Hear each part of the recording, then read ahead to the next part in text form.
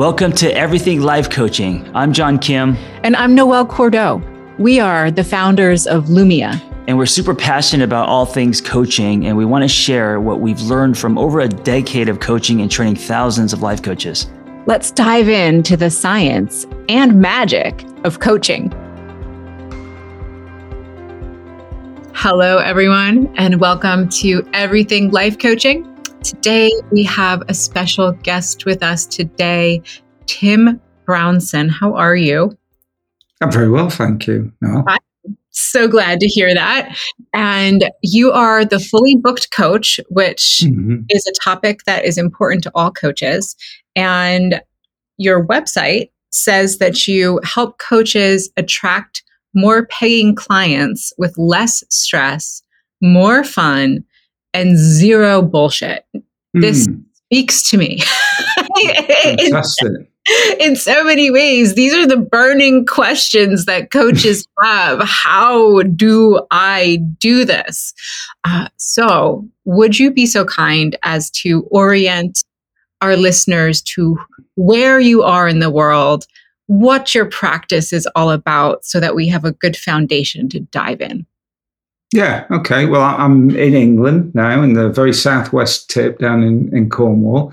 I lived in Florida for 14 years. In fact, I pretty much started my coaching practice in 2006, in February 2006 in Orlando.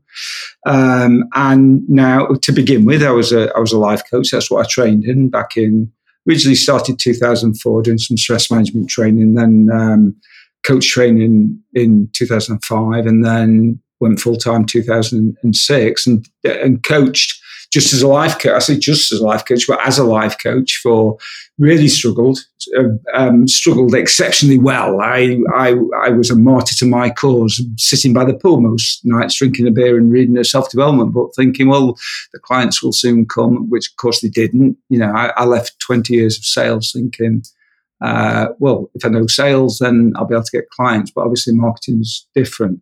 So then I had to get my finger out my ass, quite frankly, one day when my wife said to me, you're not still on effing vacation, you know? And I'm like, she does make a good point. I'm kind of treating this because I had 40 years of being cold all the time, and suddenly it's glorious. And this is sit by the pool weather, so which it always is in Orlando.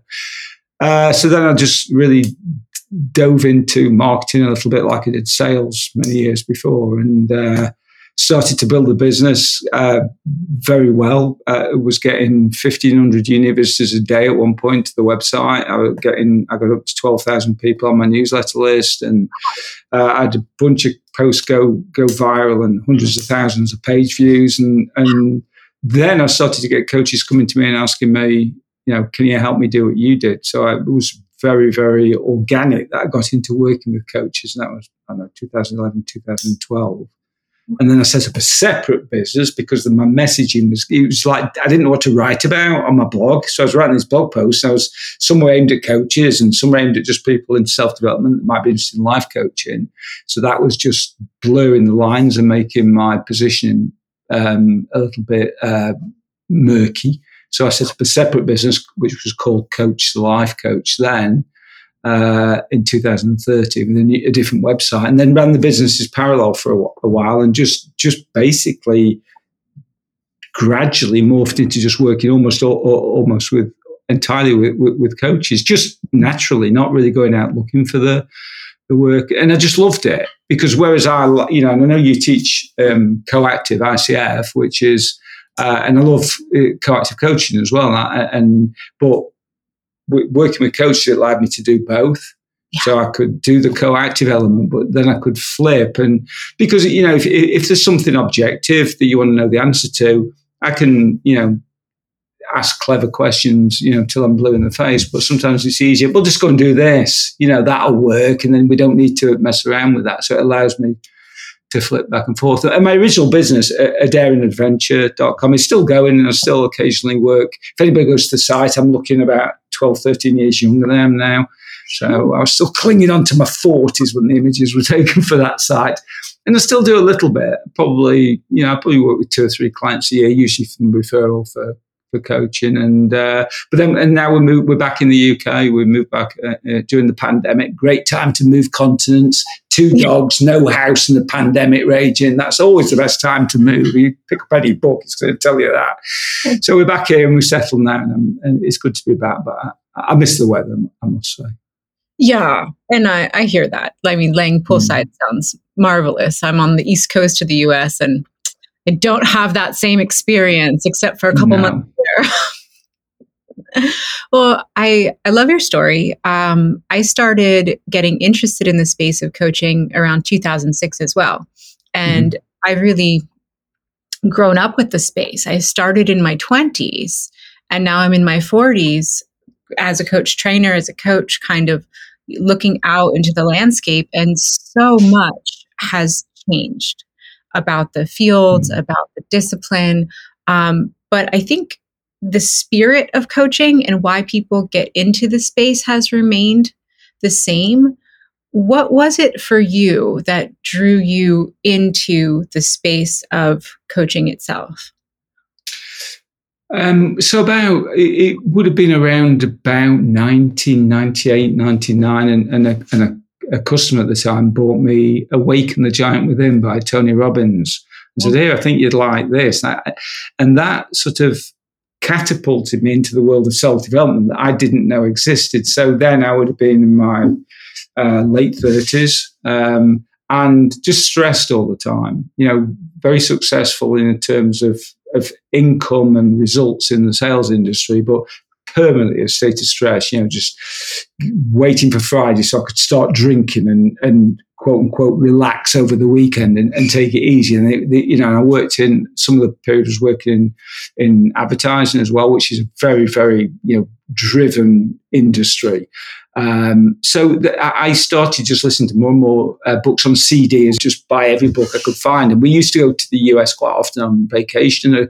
I had a job actually used to take me to the US sometimes. So I'd go and hit the bookstores. I'd been to would have been Barnes and Noble and just buy every self-development CD that I could and just listen to them and really got into it and started to make a difference to my life. And I can't remember, and I've been asked this before, how did you hear about coaching? I can't remember how I found out about it. And I actually mentioned it to a manager of mine at the time.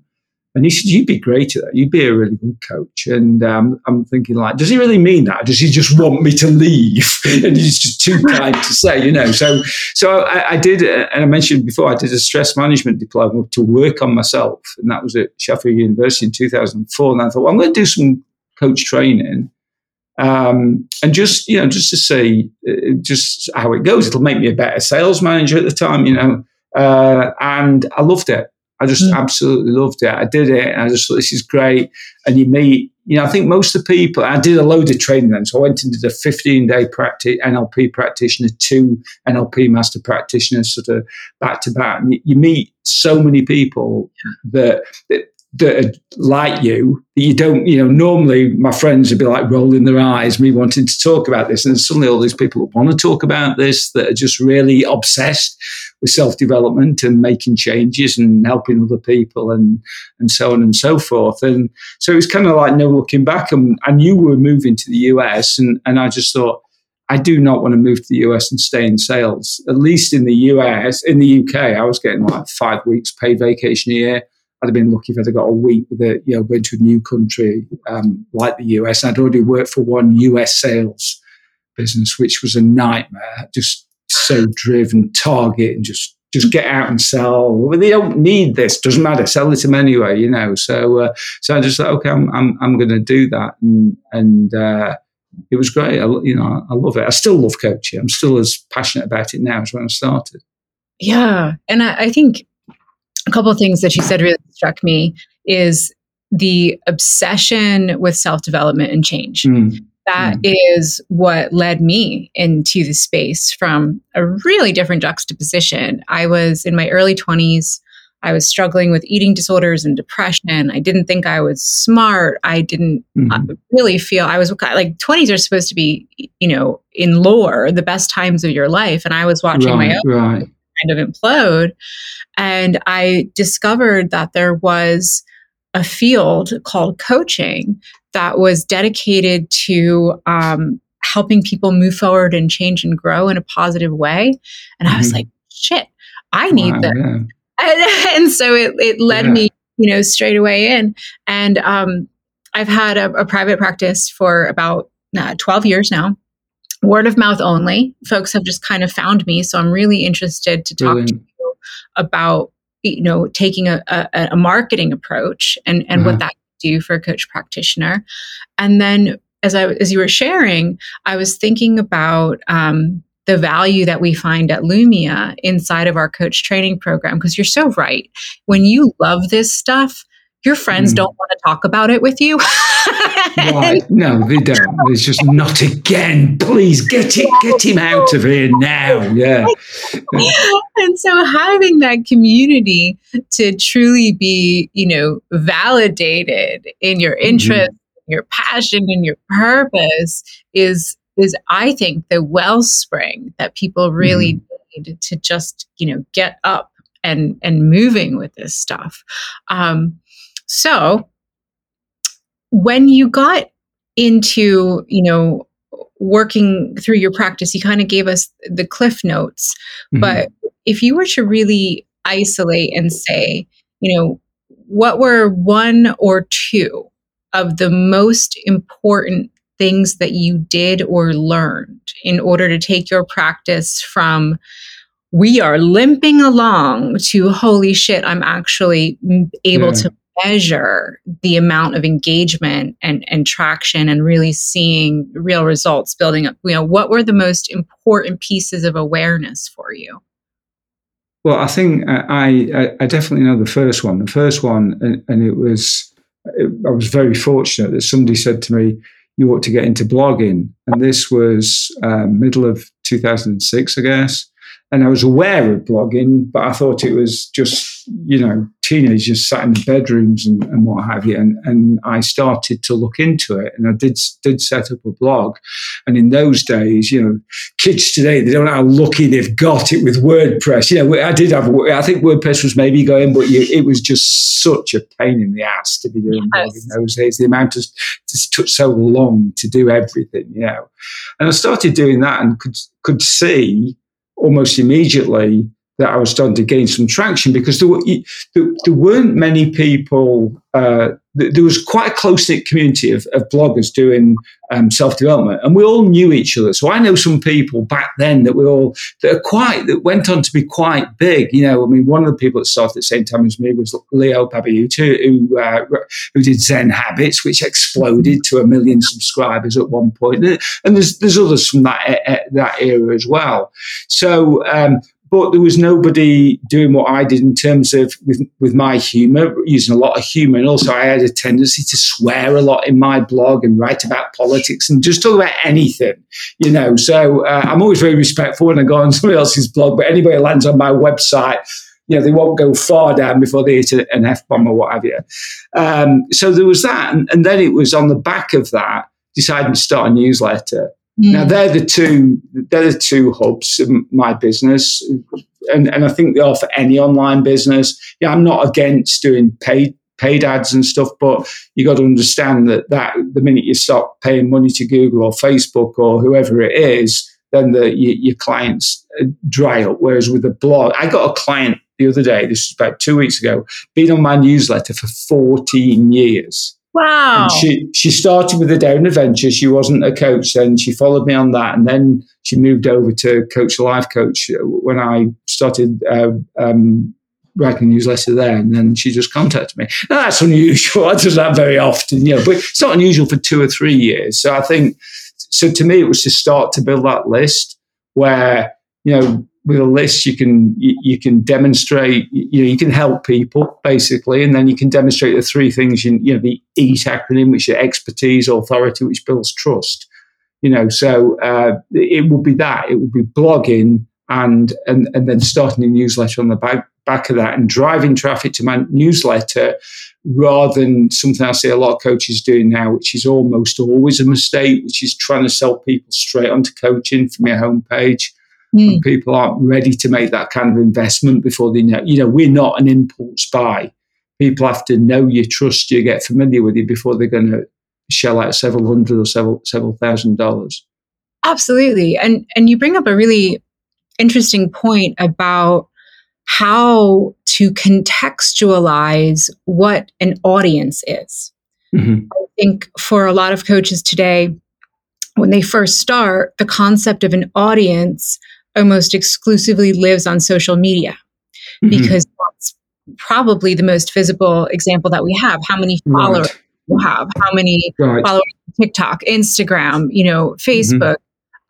But what you're talking about is building a relationship through content, and then having a more intimate relationship where your messaging is actually going into someone's inbox, which is it. So can you splice out, where we are today? Do you recommend social content for audience building? How do we understand the relationship aspect? Yeah, I think so. I think social is important, and I think it's a supporting pillar of the overall thing. But the problem you got with social is, so for example, I've got a Facebook group, which is, I only allow coaches and I don't allow any marketers in. It's a safe space for coaches, and there's close on 7,000 coaches in there. But probably 6,500 people in that group never see anything that I put in there or other people, because that's the way that Facebook works. Facebook, I've got a Facebook page for the Fully Booked Coach with over 4,000 subscribers. I just don't even bother posting to it anymore. It's just a waste of time, because you're going to look, if you get 0.5% reach, Facebook's throttling that all the time because they want to pay for ads. So what I use social for is more to cross-pollinate. So I'll drive traffic from my newsletter to my Facebook group, to the newsletter, to the website, and just back and forth. So that, because if I send out a newsletter, at least over half the people aren't going to read that newsletter or see it for various reasons. So maybe they'll then see it in the Facebook group if I don't get them there, or maybe, that's really all I bother with now. I use Twitter, but it's mainly to follow marketers whose information I value, and comedy. I use it for, that's about, I very rarely post to Twitter. So Facebook for me is a primary one. But if Facebook just pulled the plug on me, today, it would be a pain in the arse. It would be a big pain, but it would be just like, this is going to create more work for me. If you took my newsletter list off me, it's like, shit, I have really got to scramble now to start generating, because probably 80% plus of my clients are on my newsletter list. Now, they may join as they're thinking of hiring me, but there's still, it's important. And like you say, when you're emailing somebody, and one of the keys to good emails at our level, at B2C, business to consumer, is really making it personal. So people feel like they know you. Most people have a sense that they know me. So I am very who I am in the Facebook group. So I still will talk about politics and do things that you technically shouldn't do. But especially now in an AI world, we've got to, our personal brand is incredibly important. Most coaches either don't think it is, or they think they've just got to be like every other coach and just this vanilla. It's like, I'm so happy to be alive, and I drink coffee, and whatever. It's just like, great, but that's not the reason for people to, people want a personality. You've got to be prepared to just like alienate 90% of people, not in a way, not necessarily, you don't have to be a dick about it like I can be sometimes. But you've not got to be scared of thinking, somebody doesn't like me because I've said something that they don't agree with. You cannot operate like that. Yeah. And I don't think that we can underestimate the role of fear as a blocker for young coaches in creating authentic content. We are in the age of cancel culture. And so, the statement, you've got to alienate 90% of your audience, can be absolutely terrifying. Oh, yeah, for sure. Because what happens, the first thing that happens when we get a sense that we've done something wrong is our limbic system fires up, our system fires up, and we get like the death feelings, And so, in order to find your people, you have to really toughen up and get real on the fact that it's actually really great if you piss people off. Yeah, it is. Yeah, because it's impossible to make everybody happy. Just follow anybody, any A-list celeb on. I follow a few people on Twitter as much as anything to read the comment thread, and you got these people who hate them, people who love them they can't do any wrong, they can't do any right, and it's just like, obviously it's always somewhere in the middle, but how do they manage that? Well, it's just, you get immune to it after a while. Yeah. So for any coach, you've got to, it's that the first person that pushes back. When I used to get unsubscribes from my newsletter going back, into the late noughties and what have you, I'd just be like, I can't believe, why is that person unsubscribed? Especially if I knew them, because in the very early days, I'd know, what have I done? What have I said? And but after a while, you did. And now I'm at the point now where if I don't get any unsubscribes from a newsletter, I go into it and think, okay, what haven't I done here? Because I want to be pushing people all the time. I don't want to. I actually hate upsetting people. I do not like doing it, but I have to push them. It's just because I'm not right for everybody. I cannot work with everybody, and everybody definitely doesn't want to work with me. Because I'm a certain type of personality. So. This often feels like a huge mountain, for folks to climb. And when we were prepping for this, you mentioned the importance of coaches bringing their values into their branding marketing.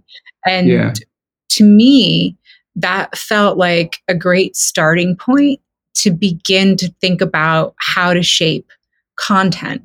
Can you explain a little bit about that process? And we can even use me as a case study, because my coaching practice is word of mouth only. So if I were to suddenly take mine using my values, what does this look like? What is this process? Well, I mean, first of all, most so I've worked with hundreds and hundreds of coaches, and I've taken hundreds of coaches through the process that I developed, which is called the Clarity Method. And most people don't really understand what the values are. They talk about the values and they tend to be very general, but when you actually start to ask them and push them, they don't really know what the values are. So it's probably going to be, do you know, I'm going to ask you now what your values, so what would you say your top 3 values are then? From a coaching perspective, and from a personal perspective, freedom is one of my top values. And I can even drill down on that. So what I do in my own coaching practice, my background is actually human sexuality. And so I came into the space of coaching from the lens of understanding societal shame and how that imposes these ideas on humans of what they should look like, who they should love, how they should function in the world. And so my value of freedom pertains really specifically to unshackling from expectation. So that's probably my number one. My second value is love, absolute unconditional love. And the way that shows up in the space of coaching for me is truly understanding, a really fundamental precept of coaching, which is that people are whole, capable, and good, and that nobody, wakes up in the morning and says, "I'm going to be an asshole today." I mean, some people do, but for the most part, everybody wakes up and we are these pure souls that life has happened to, life has happened around. We've developed pain, we've developed deficits. And so when I come at coaching from a perspective of love, we're getting to that pure essence of potential and humanity. And then I think my third value would be grit. That in my own life, And my expectation for my clients is that we do the hard work for the long haul, and that it's going to be ugly crying. It's going to be pain. It's going to be, tumult.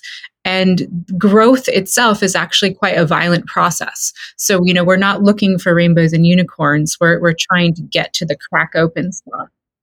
So interestingly, you kicked off by saying about your personal values and your business values. You said you think they're the same. They absolutely should for any coach. To me, they should be exactly the same. I think it's a little bit different for you because you employ people and it's an organization, whereas me, it's just me.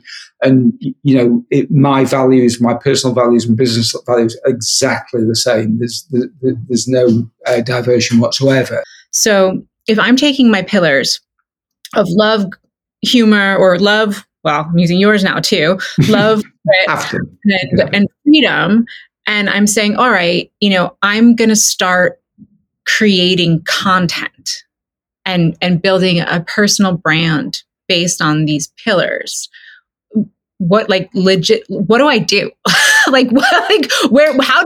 What's step one in this? Well, I think the step, I wouldn't start with values to build content. I would start with the step one for me, for my clients, would be the client journey. So where do you take your clients? So for me, it would be when I work with a client, the first session is obviously getting to understand their business and what have you. The second session is almost always, what their niche is, and then what the brand is, because there has to be a logical progression. Because you shouldn't be designing your website if you don't know what your niche is, or you don't know what your client avatar is, or you've no idea your messaging and positioning. You shouldn't be writing copy if you don't know those things. There's a progression. So I think for most coaches, it should be thinking out, okay, where you're going to take the order you're going to take your clients. Now, no, it's not a linear process. It's not always going to be like that, but it gives you an idea of what are the areas that I cover off.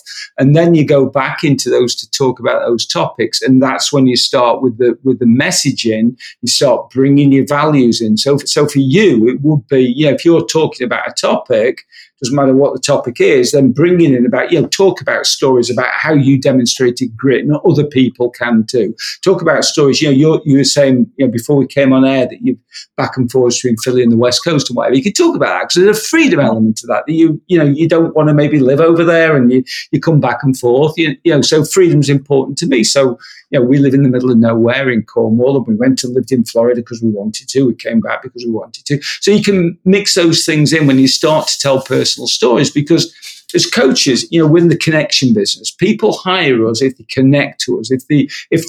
Nobody hires a coach they don't like. That would be ludicrous. Maybe it's happened. I don't know. There's always exceptions, but as a rule, people don't hire. And we like people who are like us and also are a bit vulnerable to us. So you can have, I talk a lot about, I often say, I'm more like an oil spill than an oil painter. I'm aware I'm in my 60s, I'm old, and, but it's like, this is it. This is who I am, so for you, it's just bringing all that stuff. And I'm sure it happens. I'm sure it happens naturally with you. And in fact, I know. And by the way, I want to say this, if I may, because the reason why we're having this conversation now is because the reason why I contacted Lumia to begin with is because I had I'm not a big fan of ICF training, but I had 3 clients within the space of about 4 months all rave over Lumia and say how caring you were and how much you looked after your. And I said to the last one, Christine Erica, I said, look, I've got to contact these people because I would like to recommend a training company, but there's none that I don't feel are just in it for the money. And so that's why I contacted you originally, and now come to this. I hope I've not embarrassed you by saying no, I mean, not at all. Like, and I love the VIA character strengths assessment from Positive Psychology. Yeah. Right. Unsurprisingly, my top character strength is love. Right. And so, and that is true of every single coach who comes through our door, because if I'm thinking of my other values of grit and freedom, I look at every single soul that's walking through the door of Lumia as like, this is your hopes, your dreams, your destiny, and not only the human themselves, but all of the other humans that they're going to touch, that the responsibility of the absolutely, from an ethical perspective to model what love feels like so that can be generative, take very seriously. And again, like, and maybe that's one of my values is seriousness, right? Right. I'm like, I am dead fucking serious. Love. Like, yes, I like it. Yeah, there you go.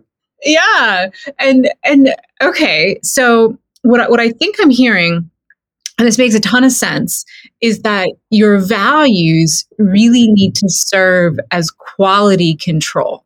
Yes, for everything that you're doing as a coach, because if you're not, if it's not, and something that I've really recently come to understand and work with in the space of coaching is the cognitive dissonance and pain that takes place when you're operating in a way when your values are overrun.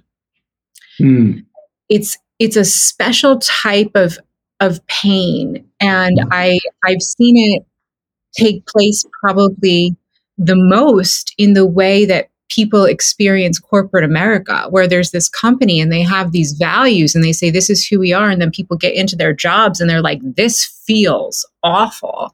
Or even situations where I've had where my own values have been overrun, but I wasn't able to identify why it was so painful for me. Right.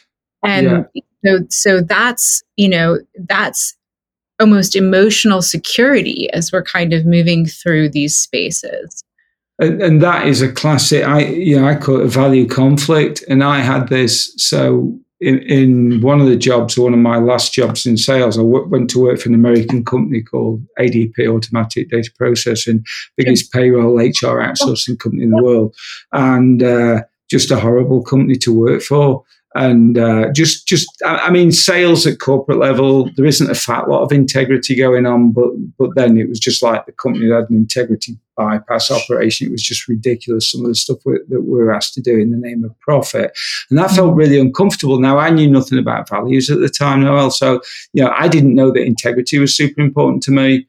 I just felt uncomfortable. And it's just like this, I'm not happy doing this. In fact, my last 3 jobs in sales were all a little bit, and that's why I job hop, thinking it's just not this. Not, I'll go to the next one. It's a bit more money and what have you, and that'll sort it out. No, it's not that. And then now when I look back, I think, it's classic value conflicts. Integrity and freedom are 2 of my top 4 values. I wasn't allowed to eat. Couldn't access either of them. So you're never going to square that circle.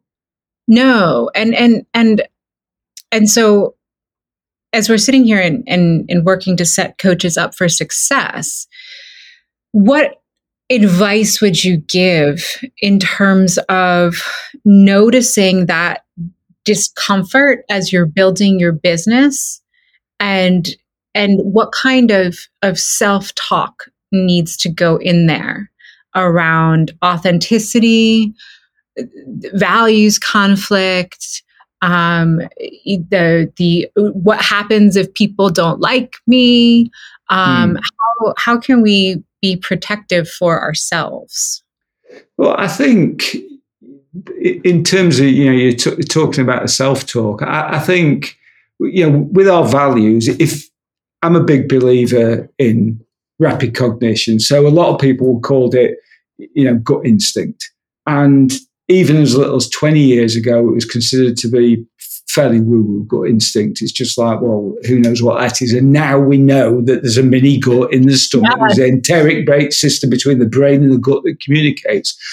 And I think for the most part, when we're out of alignment with our values and when we know we're doing something wrong, we know it. How many times you ask anybody that's made a big mistake, and the amount of times they will say, I knew I shouldn't have done that. And we do that so frequently, but we override it. So the last job I ever took at sales, I went for the interview. They showed me around the building. I thought, I don't want this job. I hate this job. Everything about it feels wrong. Went into the manager's office or the CEO's office, And he said, we'd love to have you, Tim. And of course, there'll be a £10,000 golden hello, which is about $15,000 or whatever.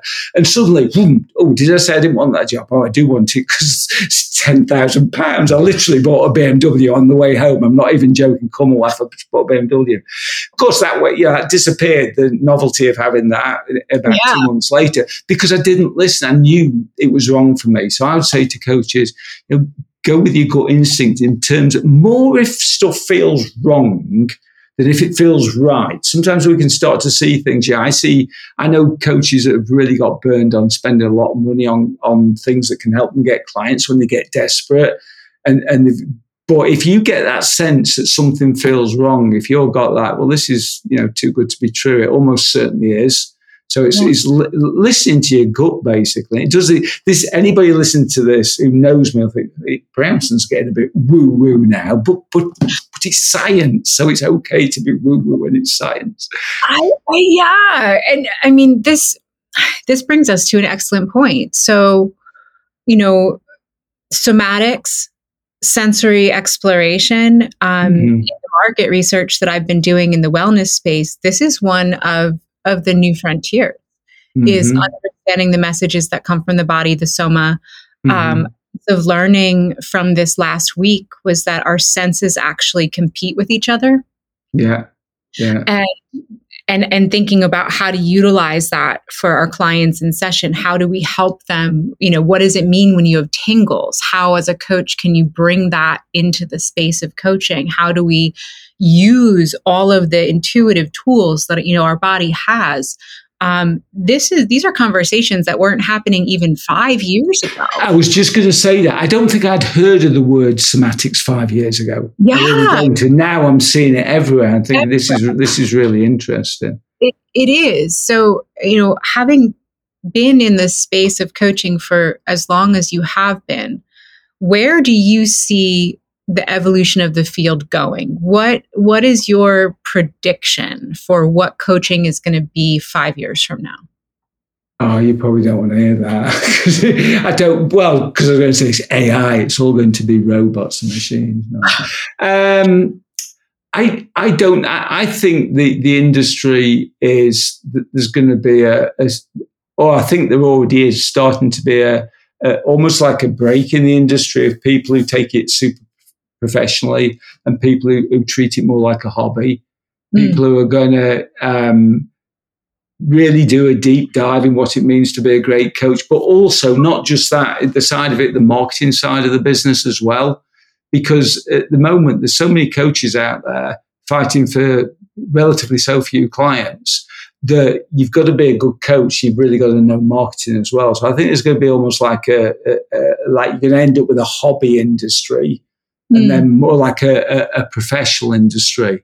I don't know if that answers your question, but I think because of AI as well, and that's something, I'm spending about 2 hours a day listening to podcasts on AI and trying to get my head around that.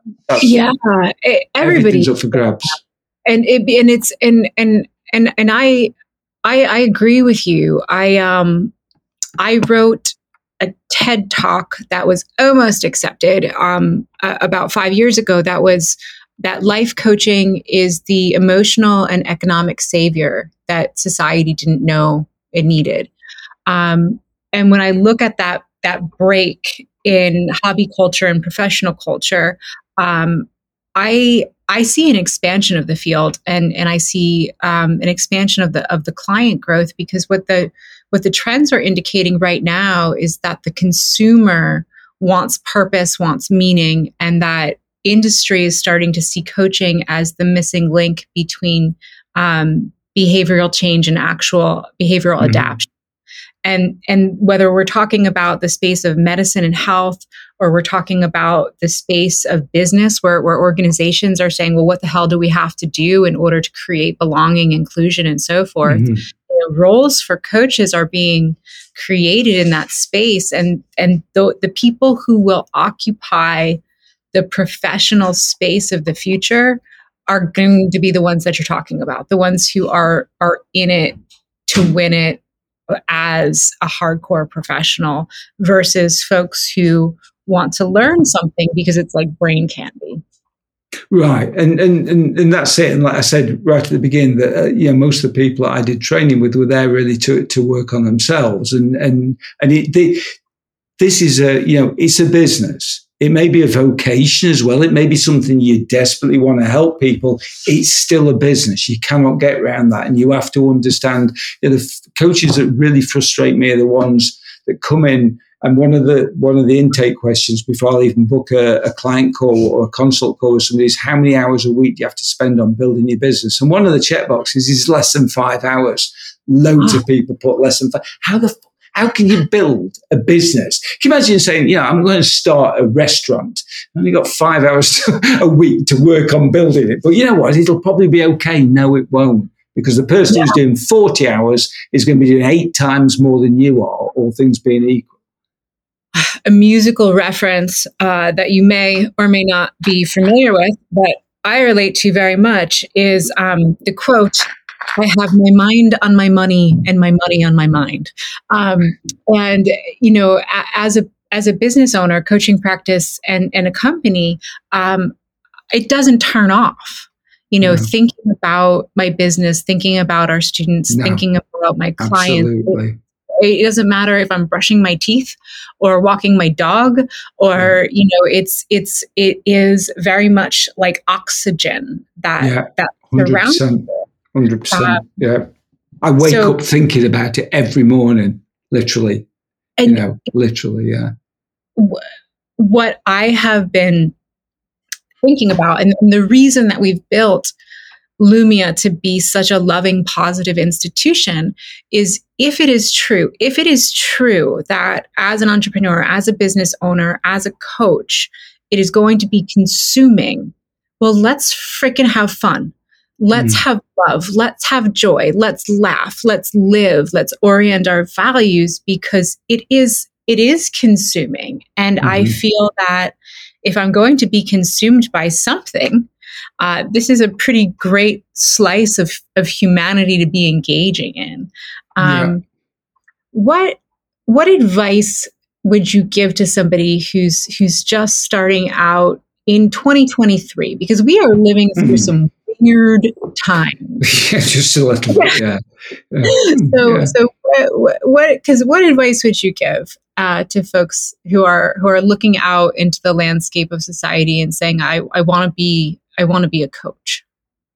Well, I'm going to guess that there's, you touched on something. I'm not sure if it's right at the beginning, Noel, before we started recording, that coaches are there to help people. There's and I've heard so many people say, the coaches, they're just in it for the money. I almost never meet a coach like that. There are some, and we know some of the people that are successful there, but they're very, very few and far between. Most coaches do it because they really want to help people. So I'm going to presume anybody listening to this, really, that's a given. So if you don't want to help people, don't do it. Go and flip burgers or something. I have no idea, But if you really want to do it, then you've got to put the same amount of effort into building your business, into your marketing, into understanding marketing, as you have understanding coaching and being the best coach. So I spent the first 3 years of my coaching career just doing more and more coach training, thinking, that'll do it. That's the last one. Yeah, I literally had about 12 certificates on the wall behind me. It's just look at the certificates, but I had nobody to show them because I hadn't got any clients, because nobody can see the certificates, from the other end of the internet or what have you. So it's really understanding and being prepared and having the time as well. So it's not one piece of it. Don't do it if you've only got 5 hours a week. You can't, because you can't compete with the person that's got 40 hours a week. It's just, how can you possibly do that? I think that's a great expectation set of the different pieces that have to be moved into place, and the fear barrier that has to be overcome. I've seen the same thing as you, and I experienced the same thing as you, of getting more and more and more education. I even plowed myself into a PhD because I really wanted to understand, the human behavior. And hilariously and ironically, the marketing piece was what held me up. The reason that we have Lumia today was because I was so scared of putting out my own shingle and standing on the work that I do as a coach that it was actually easier for me to build a huge company. Right. Yeah. That is ironic, isn't it? Yeah. And so that it's such an interesting juxtaposition of the personal and the public and the education and the craft and the mindset that goes into it. So. And by the way, you said something interesting there about you wanted to do the PhD because you wanted to learn about the human condition. I think there's a big difference between learning. I'm a voracious learner. I mean, like I said, I listen to about 2 hours of podcasts every day. I'm out for my dogs an hour in the morning, an hour in the evening. And, I think that's one thing. But it's the doing it. Do it because you want to and because you want the knowledge and you love learning. But don't think that that's the thing that's going to separate you from the competition, because it isn't. Coaches or clients are going to hire the coach they like and the coach who can sort of demonstrate their value, not the one with the most training. Nobody ever asked, in all my times as a coach, I think I got asked like a handful of times, what certifications I got. Just nobody cares about that. They just want something they like.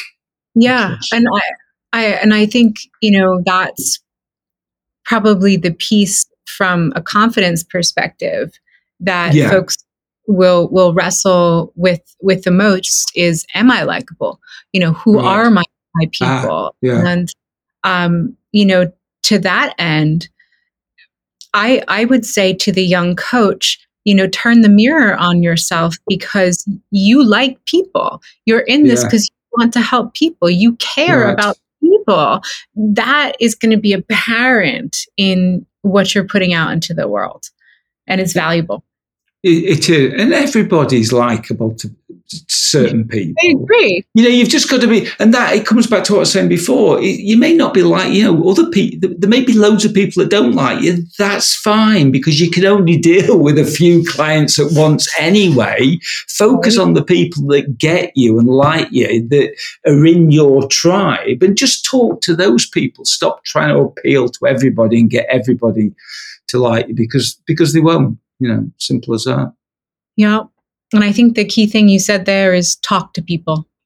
That you can't do this work unless you're talking to people. No, absolutely not. No, somebody said to me the other day, if you had to start your business, 2 or 3 weeks ago now, if you had to start your business from scratch now, what would you do? You've got no website, you've got no newsletter, you've got nothing, no social media. I'd like this. I'd pick this up. I'd call everybody I know. I'd say, who do you know that could benefit from what I do? And I'll tell you something now, I know I could get clients in the first week to get me relative. And that's not because I'm a brilliant salesperson. That's because I'm prepared to ask people. And so many coaches, talking about my Facebook group, so I put a welcome message in there today saying to the dozen people or so that are joined this week, saying, ask questions. If you want my help, tag me. I will answer every question I get asked. I will help anybody that asks for my help. And I guarantee you now, none of them will. Well, maybe one, but out the group, I probably get tagged once a week. And I would kill to have me, or would have done 15 years ago, a group like mine where I can go and pick my brains for free. Last question for you, Tim. Yes. This has been a wonderful conversation. If folks want to ask questions of you, where can they find you? They can find me at thefullybookedcoach.com, or they can come and join my Facebook group, which is called The Fully Booked Coach. So it's facebook.com/groups, The Fully Booked Coach. And and they can test it out. Tim, thank you so much for a wonderful conversation today. And, so many of our listeners use this podcast as a companion as they're going through coach training. So we hope that they will come find you when they are ready to get into the business of marketing and branding and sourcing those clients.